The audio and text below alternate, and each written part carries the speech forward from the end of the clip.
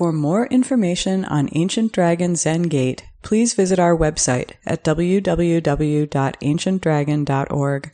Our teachings are offered to the community through the generosity of our supporters. To make a donation online, please visit our website.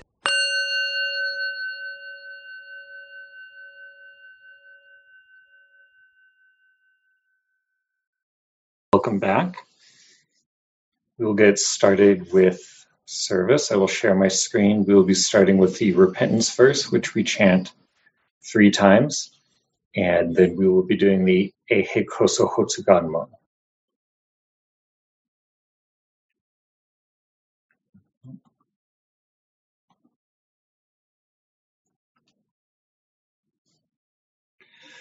All my ancient twisted karma from beginningless greed, hate, and delusion, born through body, speech, and mind, I now fully avow.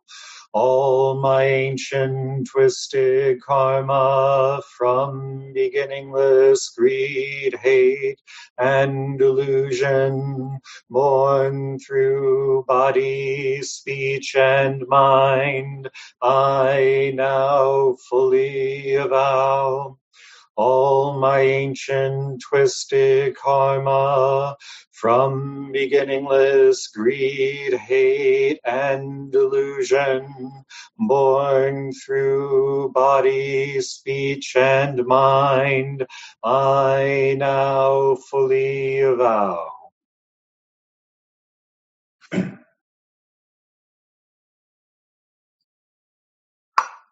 Eihei Koso Hotsuganmon.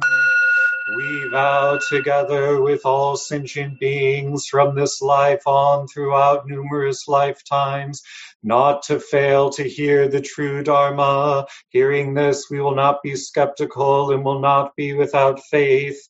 Directly upon encountering the true Dharma, we will abandon mundane affairs and uphold and maintain the Buddha Dharma. And finally, together with the great earth and all animate beings, we will accomplish the way.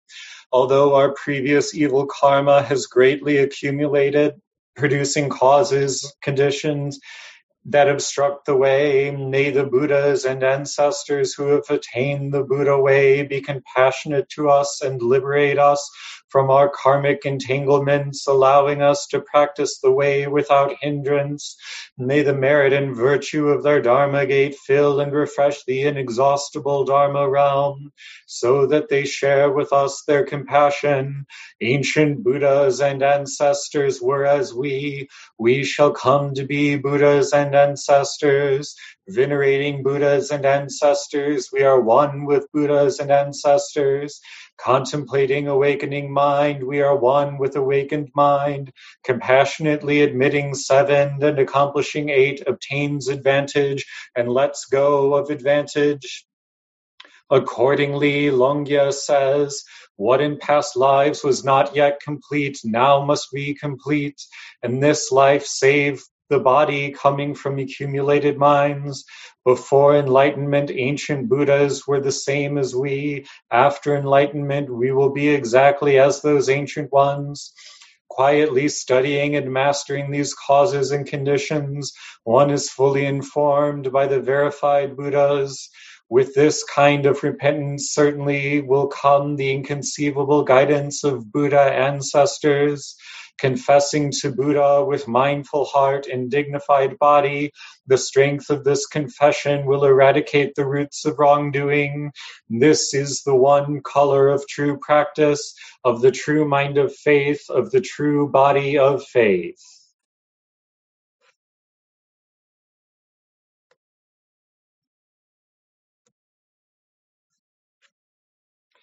May all awakened beings extend with true compassion their luminous mirror wisdom. With full awareness we have chanted the Eihei Koso Hotsuganmon.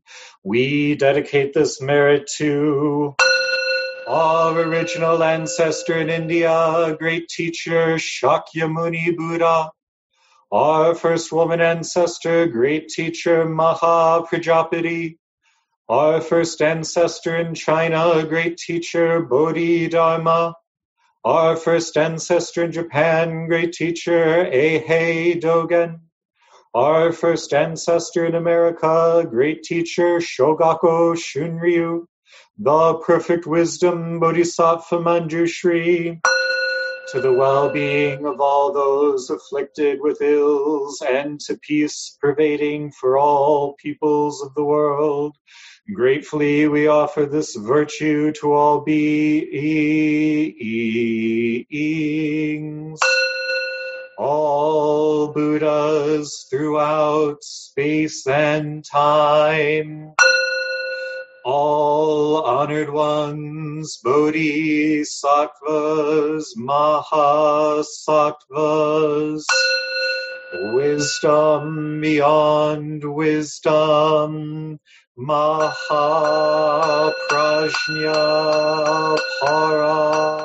paramita.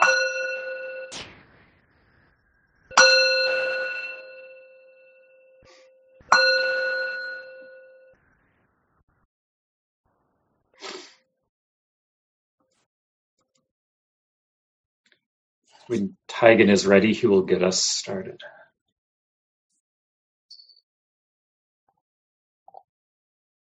Good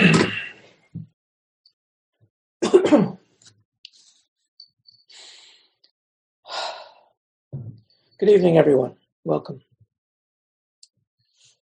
So, finally, tomorrow is election day.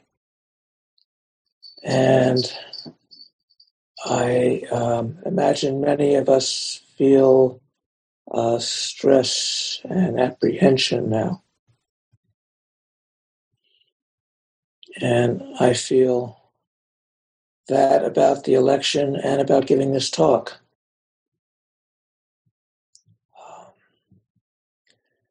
This is a very divisive and dangerous time.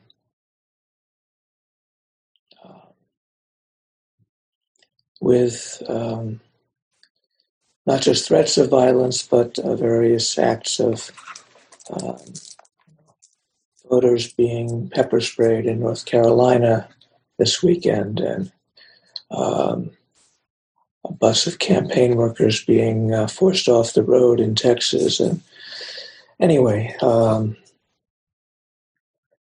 it's a dangerous time, and some of us anyway have friends or relatives who we disagree with, who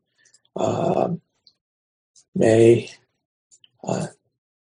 be voting other than we are or disagree with us, and that, and myself, I'm included in that. So this week, maybe the next few weeks, maybe the next months will require patience, resilience, and the settledness of our practice. We need to respond from bodhisattva values and precepts now. Even after the election, the results may take weeks, possibly. And whomever wins, the issues will remain.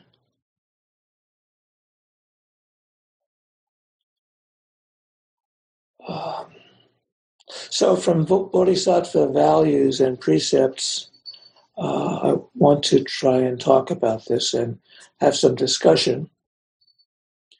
And I want to try and speak from the precept of truth speaking. So I want to speak my truth. So I'm going to share some of my own opinions.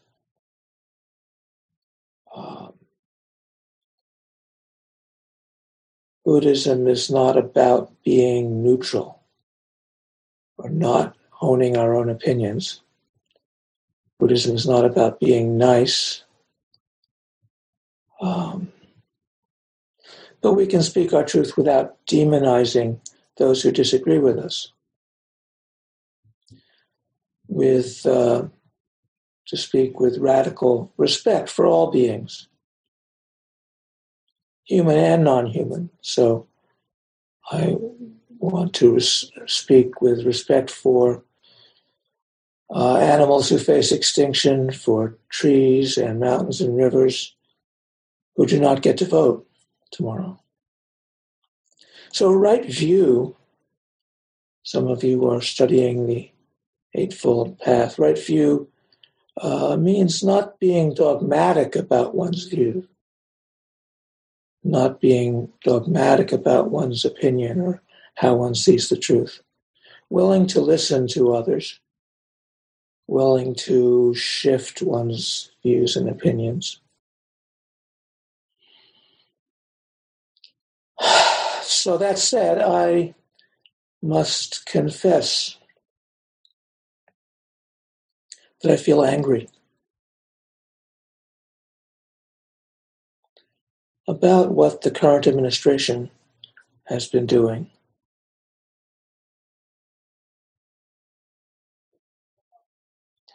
But I also acknowledge that some of this goes back, 40 years or longer, including administrations of both parties.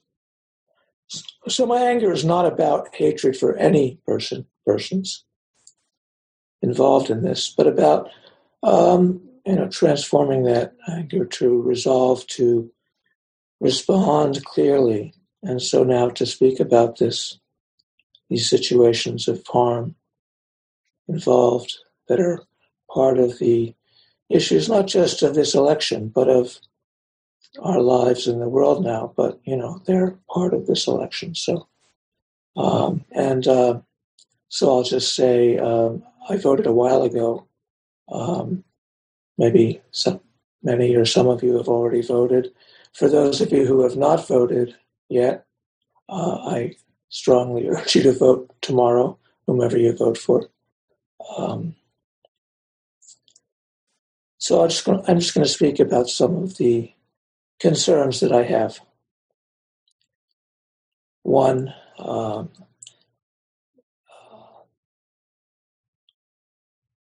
strong objection is to the intentional cruelty of this administration's separating children from their parents as an intentional policy of separating children, immigrating children from their parents. There's still about 545, I believe, children in cages on the border and elsewhere. Some reports say that the separation is still going on. And international and national human rights groups have called this child abuse and torture.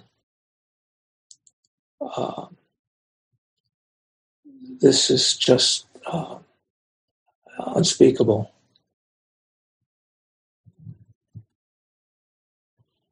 And so there have been pictures on the news of this. This is still going on. These children are still there. Some of them were infants when they were separated from their mothers. Permanently damaged. So I'm just going to name some of the things that I'm concerned about, and that are at stake in this election tomorrow. The Supreme Court, in which a new justice was pushed through at the last minute, and explicitly, she was pushed through by certain senators and by the occupant of the White House explicitly to help appoint the current president to a new term if they can get cases involved in the election up to the Supreme Court. I mean, this was stated explicitly. It's not a question. And the Supreme Court justice was forced through at the last minute when they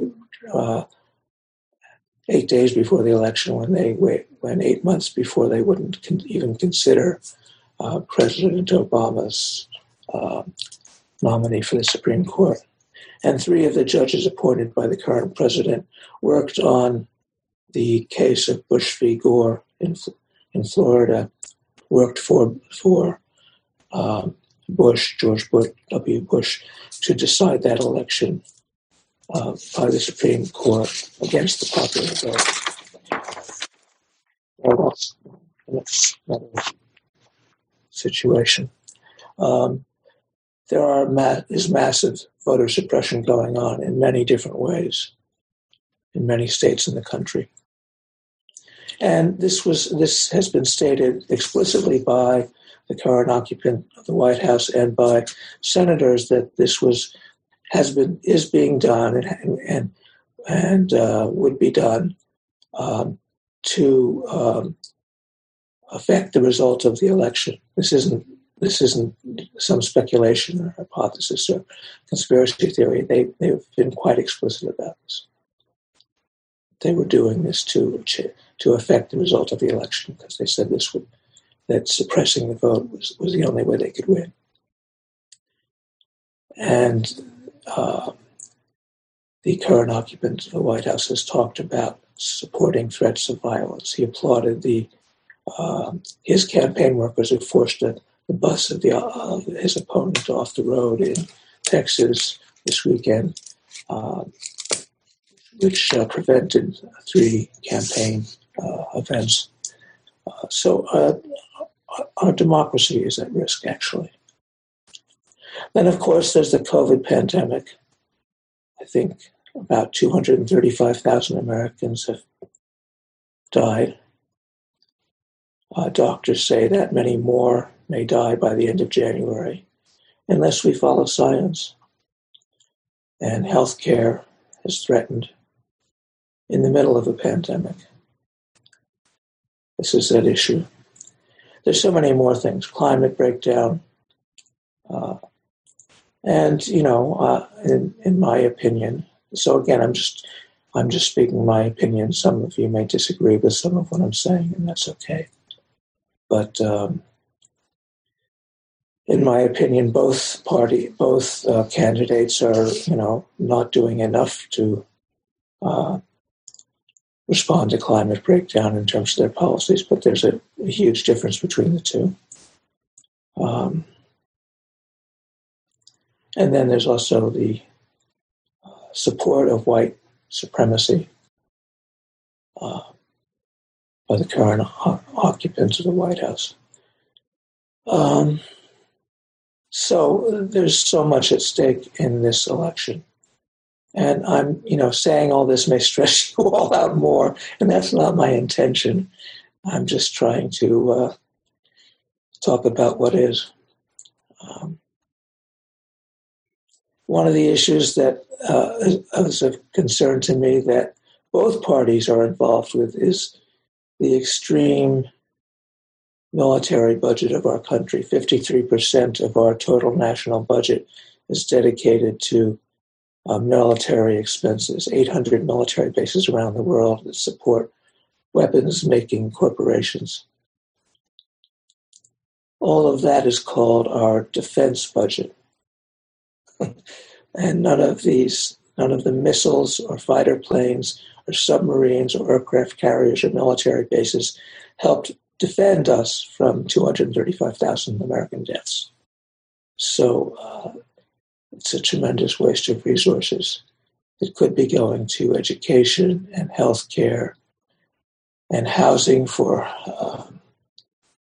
people who are threatened with homelessness now that they are not receiving benefits and are out of work because of the pandemic. So those are some of a list of some of my concerns.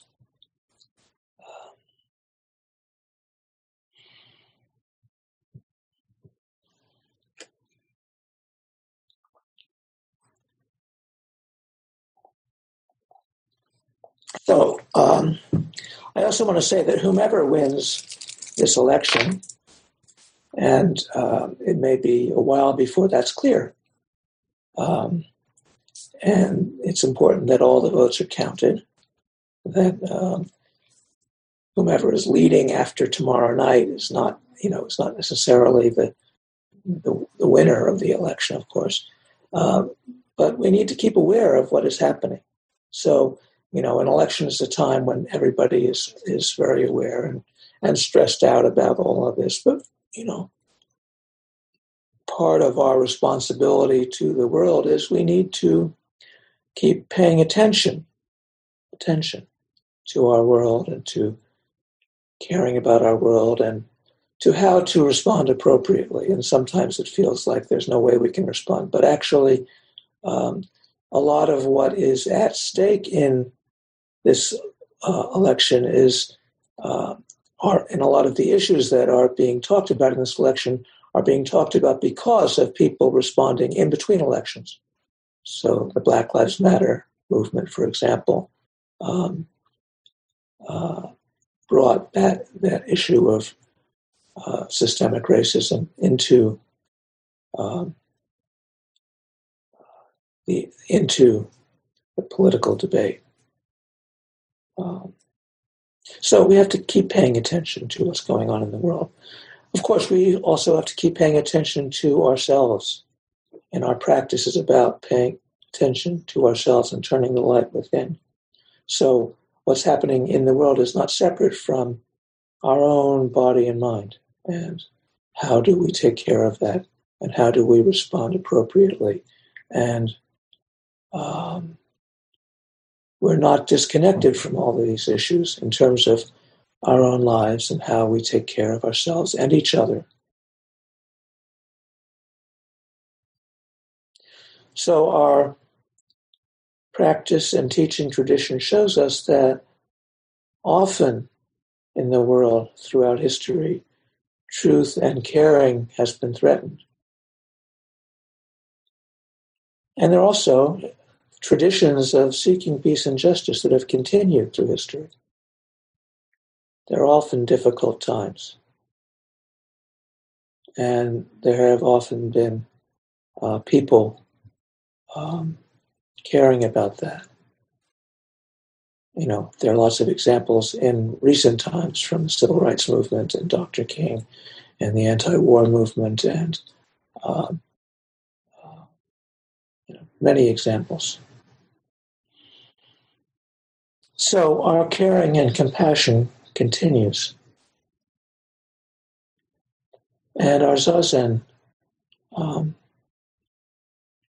as we practice and as we feel connected in Sangha, shows us that we are deeply connected with everyone and all beings. And how do we find our way to, despite the stress we feel sometimes, to remember to breathe, to just slow down and to breathe, to respond strongly but calmly. So for people who don't have a practice like this, the stress is even worse now. How can we remember to breathe and to help others who don't have practice to stay centered as much as possible amid all of this chaos which is happening in our world now?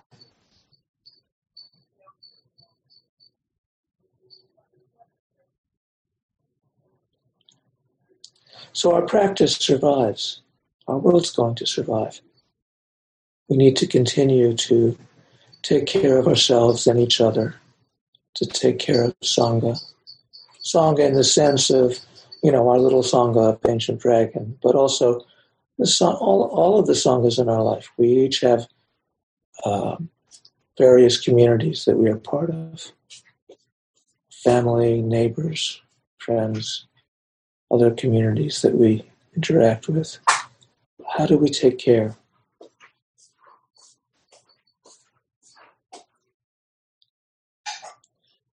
How do we act appropriately as best we can? And it's not a matter of doing this perfectly. We don't really know what to do sometimes. Skillful means, which is one of the Bodhisattva practices, is not about knowing how to act perfectly. It's about trying things. It's about making mistakes. It's about paying attention with patience and seeing when we can respond helpfully and pay attention and listen to others. And sometimes, there's no way we can try and, if we disagree with someone strongly, some people we may not be able to persuade of some issues, but some people sometimes we can dialogue with and listen to them. And anyway, I trust our practice and I trust human beings. I trust basic decency. That maybe we call that Buddha nature, I don't know. But beyond that, just to trust basic decency, and that somehow that will prevail in the long run. So we'll see. So may we extend loving kindness and respect to all beings and stay calm and steady amid all of the turmoil that we're going to face in the week ahead, and maybe the weeks ahead. And try and be helpful to those around us, and try and respond appropriately and helpfully in the situations around us. So I've said what I wanted to say, but I want to hear from others too. So we have this opportunity of being together on election eve in the midst of this strange situation, amid the pandemic and amid everything that's happening. So I want to hear from any of you who have comments, questions, responses, opinions, whatever you have to say. So please raise your hand, or Sarah, I can't see you, but you can raise your hand in the participant box. So comments, questions, responses, please feel free.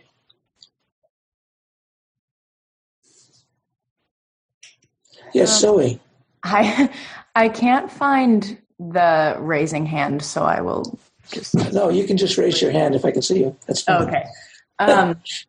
First of all, I'm so glad that I checked the website, because I didn't know that this was happening until about an hour ago. So I was incredibly excited to see this. So it brightened my evening.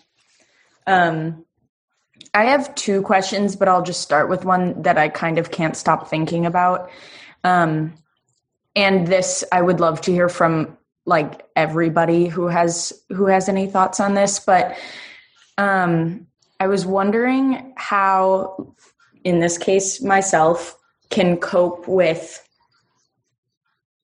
the drastically different realities of those in my life who are in comparison to myself. I mean, personal information, but my parents who are honestly almost completely unaffected by whoever wins, and myself as both a trans and a queer person, with whoever wins, just the effect on myself is so much greater than my family's, and that disconnect is so strong. And it's really hard to cope with that because there's so many people around me that I can't think of the word, but just kind of discredit because of that lack of empathy. And it's just, I've noticed that is a lot more common than I even thought it was, even beyond my family. But I was just kind of wondering like ways that we can kind of cope with that. Thank you for sharing that. And I think that's a wonderful question, and I know people will have responses. You said you had two questions. Maybe you could. Oh yeah, I know. I didn't want to overwhelm, but this one's a little bit more broad and can actually be tied in. But I always, because of the way that just the Sangha has benefited me. I always have I want to so badly kind of input myself into different people's situations, because I just want people to understand the benefits and be able to benefit from the ways that we practice. And I was just thinking if there's ways that we can kind of not intrude, but I just want to be able to help people during this time so much. So it's just, the question is just how we can help incorporate these types of practices, or even just the idea of just slowing down in breath and very basic things, how we can help incorporate that into other people's lives. So that's about sharing this with others, or about including it more in your own life? Sharing it with others. Okay, good. So two really wonderful questions. So I'll open the floor to other responses to Zoe. Yes, Bo. I mean, I don't know if I have an answer to the second question, but it just occurred to me yesterday morning, and I hardly ever do this, but I just texted my whole family, and I was like, chances are this next week is going to be kind of an up and down experience, but here are two suggestions, take a breath and be gentle with yourself. So I'm rarely ever I'm never oh, everybody should take Zen classes in my family or something, but it just occurred to me, I'm just going to throw this out there and see, in the spirit of trying to be helpful. And they were really receptive to it. And I think because it was just kind of a simple suggestion, and we're having this common experience of this tumult. So yeah, I don't know. That's what I did. So you invited them to come to Zazen instruction, or No, I just, I'd suggested just if they were feeling anxious, or, I said that I expected that this next week would be very difficult, probably in parts. So, what was helpful to me was just to remember to breathe and take breaths. And then a thing that's been helpful that people have said to me recently is to be more gentle with myself and not to be too, judgmental, or I shouldn't be feeling one thing, or, whatever, just to kind of be gentle with myself in general. So I threw that out to my family. That's great. Yeah. Other comments, responses, please. Yes, Amina. Hi. In terms of your first question, I don't know if I know how to cope with that sort of those separate realities, and either within your own family or people in your life, how to cope with that distance, or, but for me, it's felt helpful. I have a friend, we were talking the other night, and we were saying the next week is going to be really hard.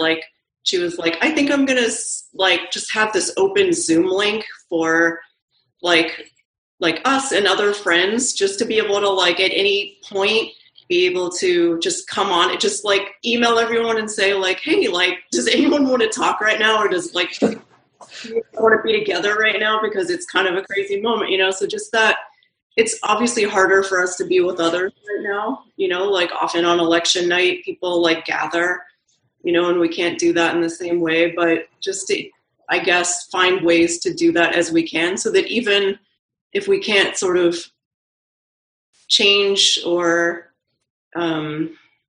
know how to respond to the distances between us and some of the people in our lives, in our families, or at least we can find ways to cope together with others that we feel more connected to in this moment. Or I don't know if that gets to it or not, but just something I thought about. No, it definitely does. And thank you for saying that too.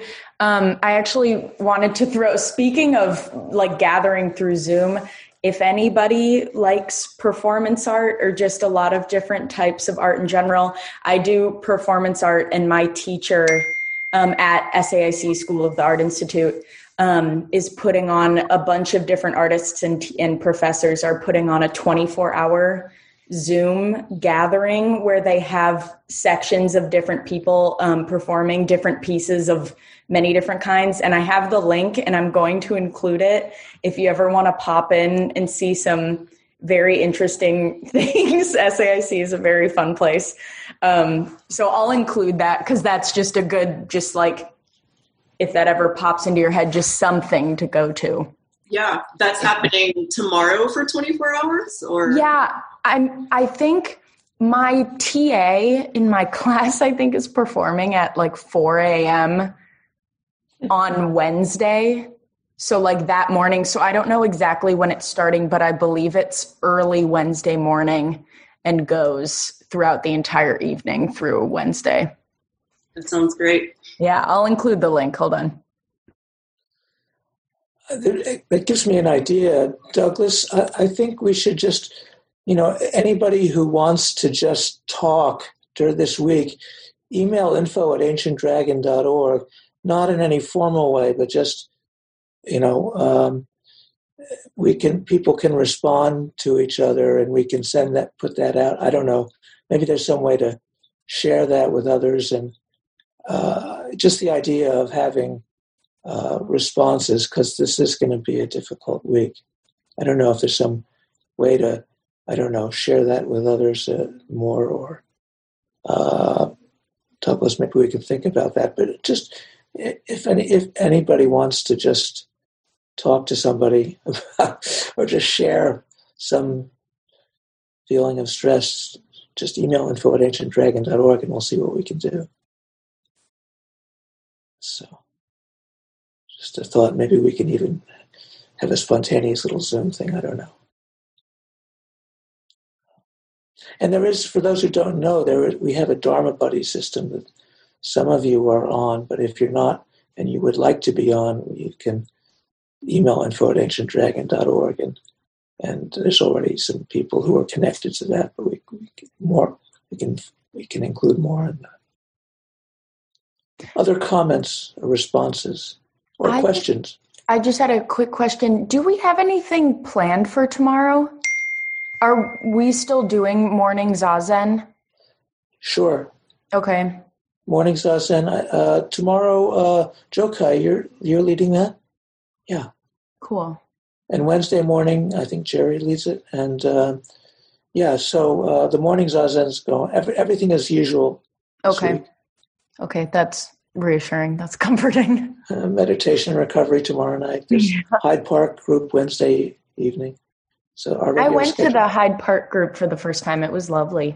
Yeah, it's a really nice group. Yeah, it was a really nice group. So either other responses to Zoe or any other comments or questions or responses about anything? I think Emily and George have their hands raised. Oh, hi, Emily or George. Hi. Maybe you can't see me very well. I'm a little backlit. It's dark in there. I was thinking about, just from this discussion, one thing that I've been thinking about a lot recently is how much like communication and like listening gets blocked right now. We are in this very divisive time, and it makes it hard to listen, to really like listen empathetically to others, especially because I think it's easy to assume. I find myself, easy to sort of stereotype and assume that you kind of know what somebody's maybe going to say. And I have family members and relatives who don't vote the way I do as well. And so I've been thinking about how I think that is a big, a big obstacle, that if it was possible to, it's not easy, but if it's possible to like hear some of your relatives, like listen to them and not always assume that you know what they're going to say or know what their perspective is. It can be easier, I guess, to talk about these really difficult things. So. Yeah, one response to that I have is that people who I disagree with about who to vote for president, for example, to find we may find some things in common, or to talk about values, or to talk about, to find the common ground. Sometimes it's hard to find, but to find the commonalities, and then we can start to hear what's different, and to not just try and name call or anything, but just to respect. Okay, there's differences, but to see if there's some things that are in common. And sometimes it's hard, to try and persuade the other person of I'm right and you're wrong, and that doesn't help so much. You're trying to convert someone. Anyway, just a thought.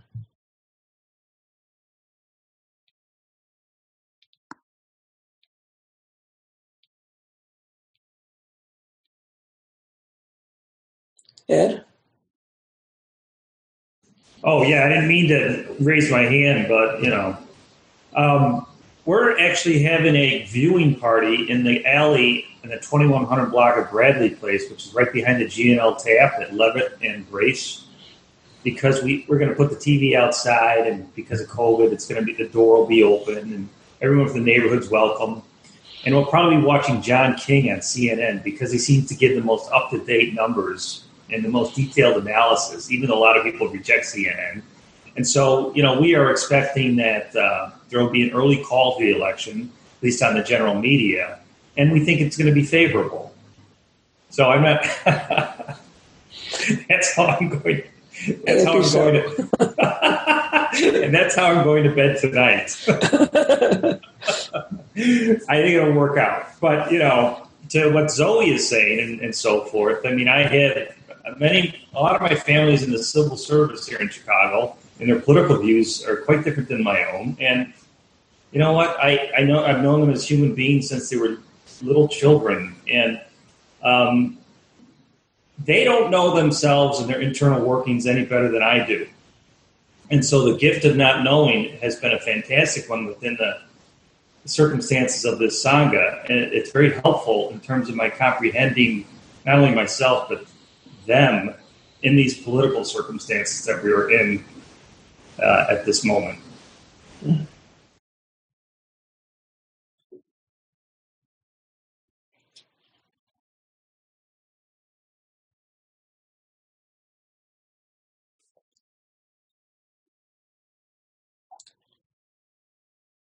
Other comments, please feel free. So much to talk about all of this.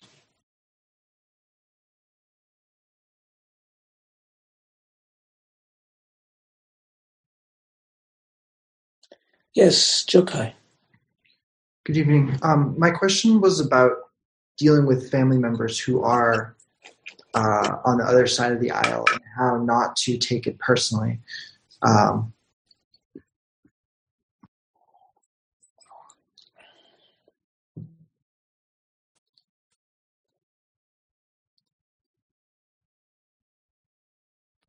I can't help but be quite upset with potential Trump voters in my family, and I don't. I know we spoke about common ground before, but how do you not? This things are so. I'm not going to say important, but they mean something to me. Children in cages. How do you avoid thinking about that? And then, so how do you still find ways to love these people? I guess not love, maybe, but just get along.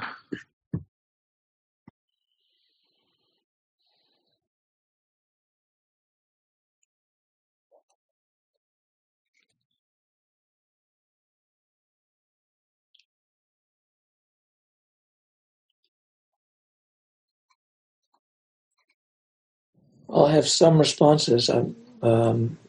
David, go ahead, David Ray. Well, I'm reminded of that story that Paul Disco tells sometimes about Shunryu Suzuki, and I forget the context, but somebody says, "There go those deluded people," and his answer is, "Well, we're all deluded."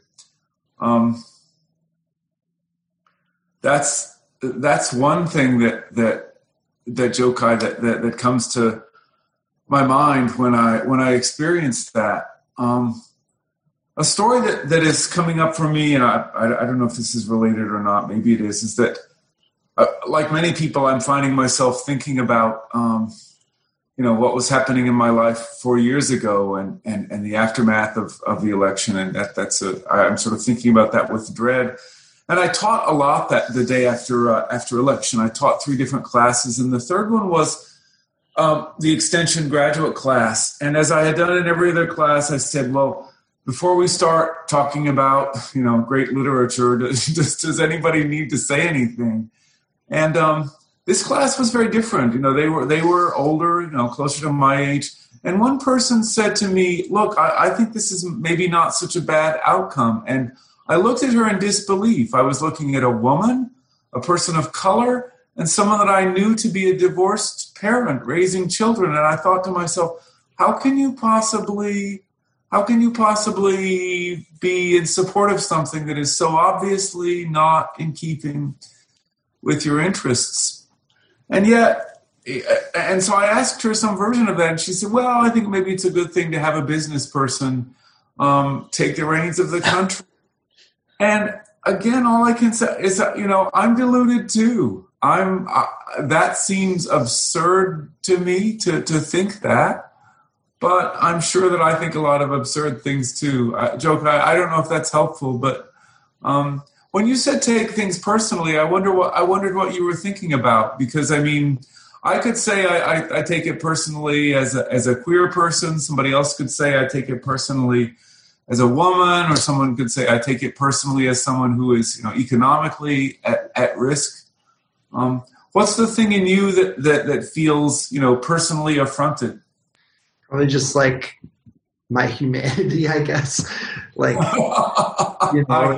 it's it's everything. Yeah, it's how everything that's happened over the past 4 years is against every kind of morals that I have, and I guess it's hard not to be. If you say like delusional, they're like, all right, okay, we're all delusional. Yeah, but some people are deluded in their the belief that harming others is okay, and I think that for me is probably the biggest kicker, and that.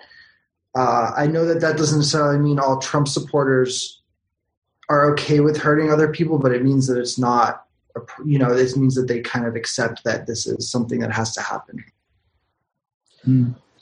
One way I think about that is that, so putting aside the people who are responsible for the policies and enact the policies, the people who are, I'm going to put it in a pejorative way, the people who are followers of the cult have been very skillful. There's these different realities. It's not just 2 realities, but, there's, the people who have been, who get all of their information from Fox News, for example, have been very skillfully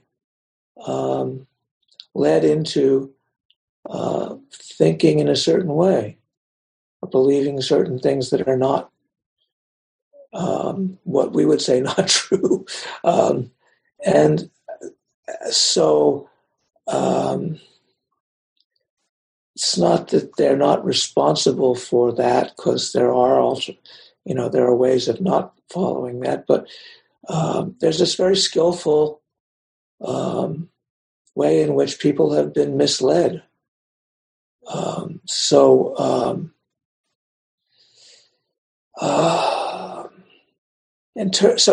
Blaming people. The precept, one of our precepts is not to speak of the faults of others. And so we can talk about the ways in which people are delusional, going back to what David was saying, but there are causes and conditions. There are reasons why people feel like Trump speaks for them, for example. And if we understood their stories and causes and conditions, we might understand how they came to that. And so, I think to demonize them is not helpful. So, how we share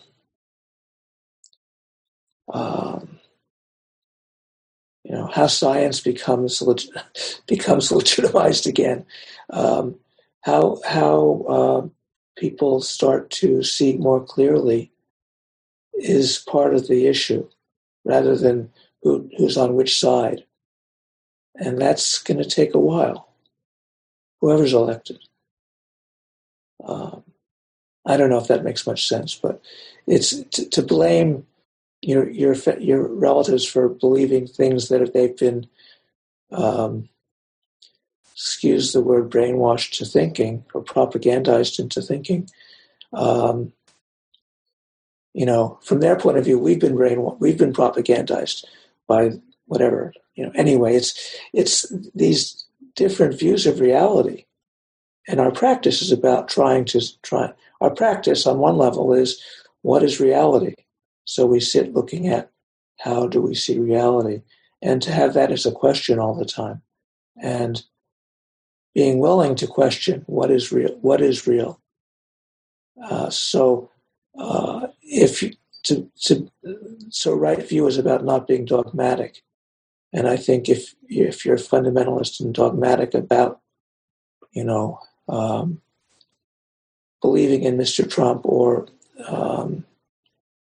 I don't know, whatever. Anyway, it's so I would just I'm encouraging you not to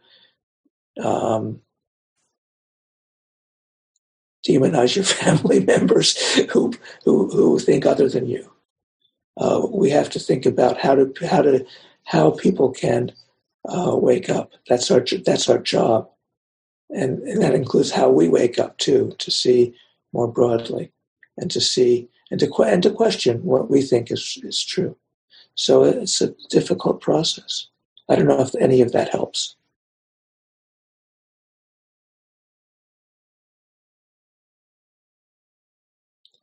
And I don't know if it helps in terms of tomorrow's election. Can I add one thing? Can I say one thing in addition to that? And I just want to thank you, Taigen. Thank you for your words, and also to Ian. A lot of my family that supports the president, I find that often there's, and I share this with them. There's a sense of injury and disenfranchisement and fear that drives a political view, and so that actually leads to a sense of empathy that I have for them, because they even fear exploring this sense of injury. And we have a very skilled man in the White House who knows how to play on that sense of injury. And I think that explains a lot of the situation to me. And he is a prisoner of time, this individual, and he will pass from this place sooner than later, I think, or certainly eventually. He's a very skillful salesman.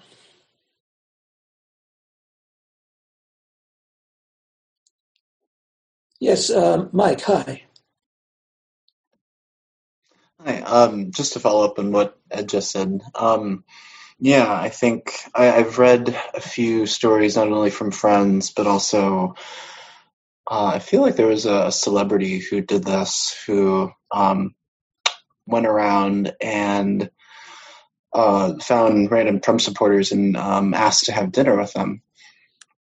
And I don't know if this was filmed or not. I imagine it was. But for quite a few of these occasions, whoever it was really just sitting there listening. And I think to like what I was just saying, a lot of people who are following Trump, I think are either are or certainly feel that they are disenfranchised in some way and have been, screwed over for a long time. Their anger might be in the wrong place, but I think what they really want, probably more than anything, is to be listened to.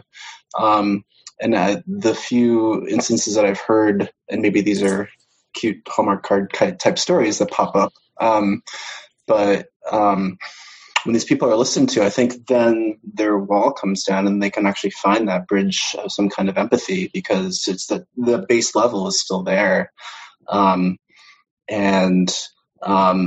They're able, even if it doesn't change who they're going to vote for, at the very least, they don't feel that, this other person who's on the other side of the aisle is some foreigner or enemy. It's a decent human being.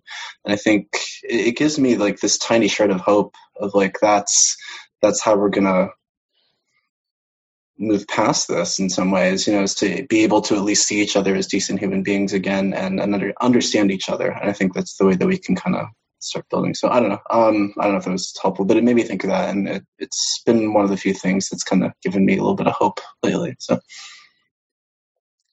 Thank you, Mike. Thank you for that. It's going to be a process. It's not going to be easy, but I think that's right. We have to listen. So we're getting near the end of our time, but any last comments, anyone? Yes, Bo, and then David. Well, I've been thinking a lot about, what you mentioned about human decency. I just think I'm going to try to keep that in my head, forever. I just think as a thing to lean on and to trust in, that's a very powerful idea to me. And today I taught fourth graders and I asked them what they would do if they were president, and kind of uniformly, they were all like, we need to take care of homeless people. We need to give people money. We need to give people houses, food. And I wasn't surprised or shocked that was their answer, but I was, I guess, a little wow, they all sort of believe this more or less. So very decent 9 and 10-year-olds in Chicago. I just want to put that out there. We can trust them. Yeah. David Ray. Along with that, I think that it's so clear that even if the outcome is what I hope it to be in tomorrow and the coming days, that our economic situation has really worsened the lot of so many people, and it's easy to see homeless people, and it's harder to see working people whose standard of living is nowhere near where it was comparably when I was growing up. I was raised by a divorced mother. I went to public elementary and high school, and then I went to Harvard and got a PhD. And I lived in a world where there was a lot of prosperity, and it really was a land of opportunity. And that story no longer plays out for many, many people. And those are the people who feel disenfranchised and hurt and indignant and insulted, and embarrassed and all those things. And another, more charismatic leader than our current one could rise up. There's a grave danger if we don't make the lot of those people, if we don't make those lives better in some way. We really need to reform. Yep. Well, thank you all. Just last call. Is there anyone else who has something you'd like to say before we close? I apologize for butting in again, but go ahead, Dad. Biden has mentioned Franklin Delano Roosevelt many, many times in his talks, and he is a man after my heart when he mentions one of the greatest presidents we've had, one of the most humane presidents we've ever had the honor of having in that office here in the United States. When David talks about the rights of working people and the prospects of working people and working families. Yeah, we need a New Deal, and we need to put people to work, and the government could do that this could be happening, and we could, have a campaign for, to build some kind of system of alternative energy and put a lot of people to work doing that and building up infrastructure. There's all kinds of things that could be done. So, yeah. Okay, well, please hang in there, everybody. It's going to be a strange and difficult week, but please remember to breathe. And Mike, will you do the closing for Bodhisattva vows for us? Yeah, I'll put those up 1 second. And then we'll do announcements.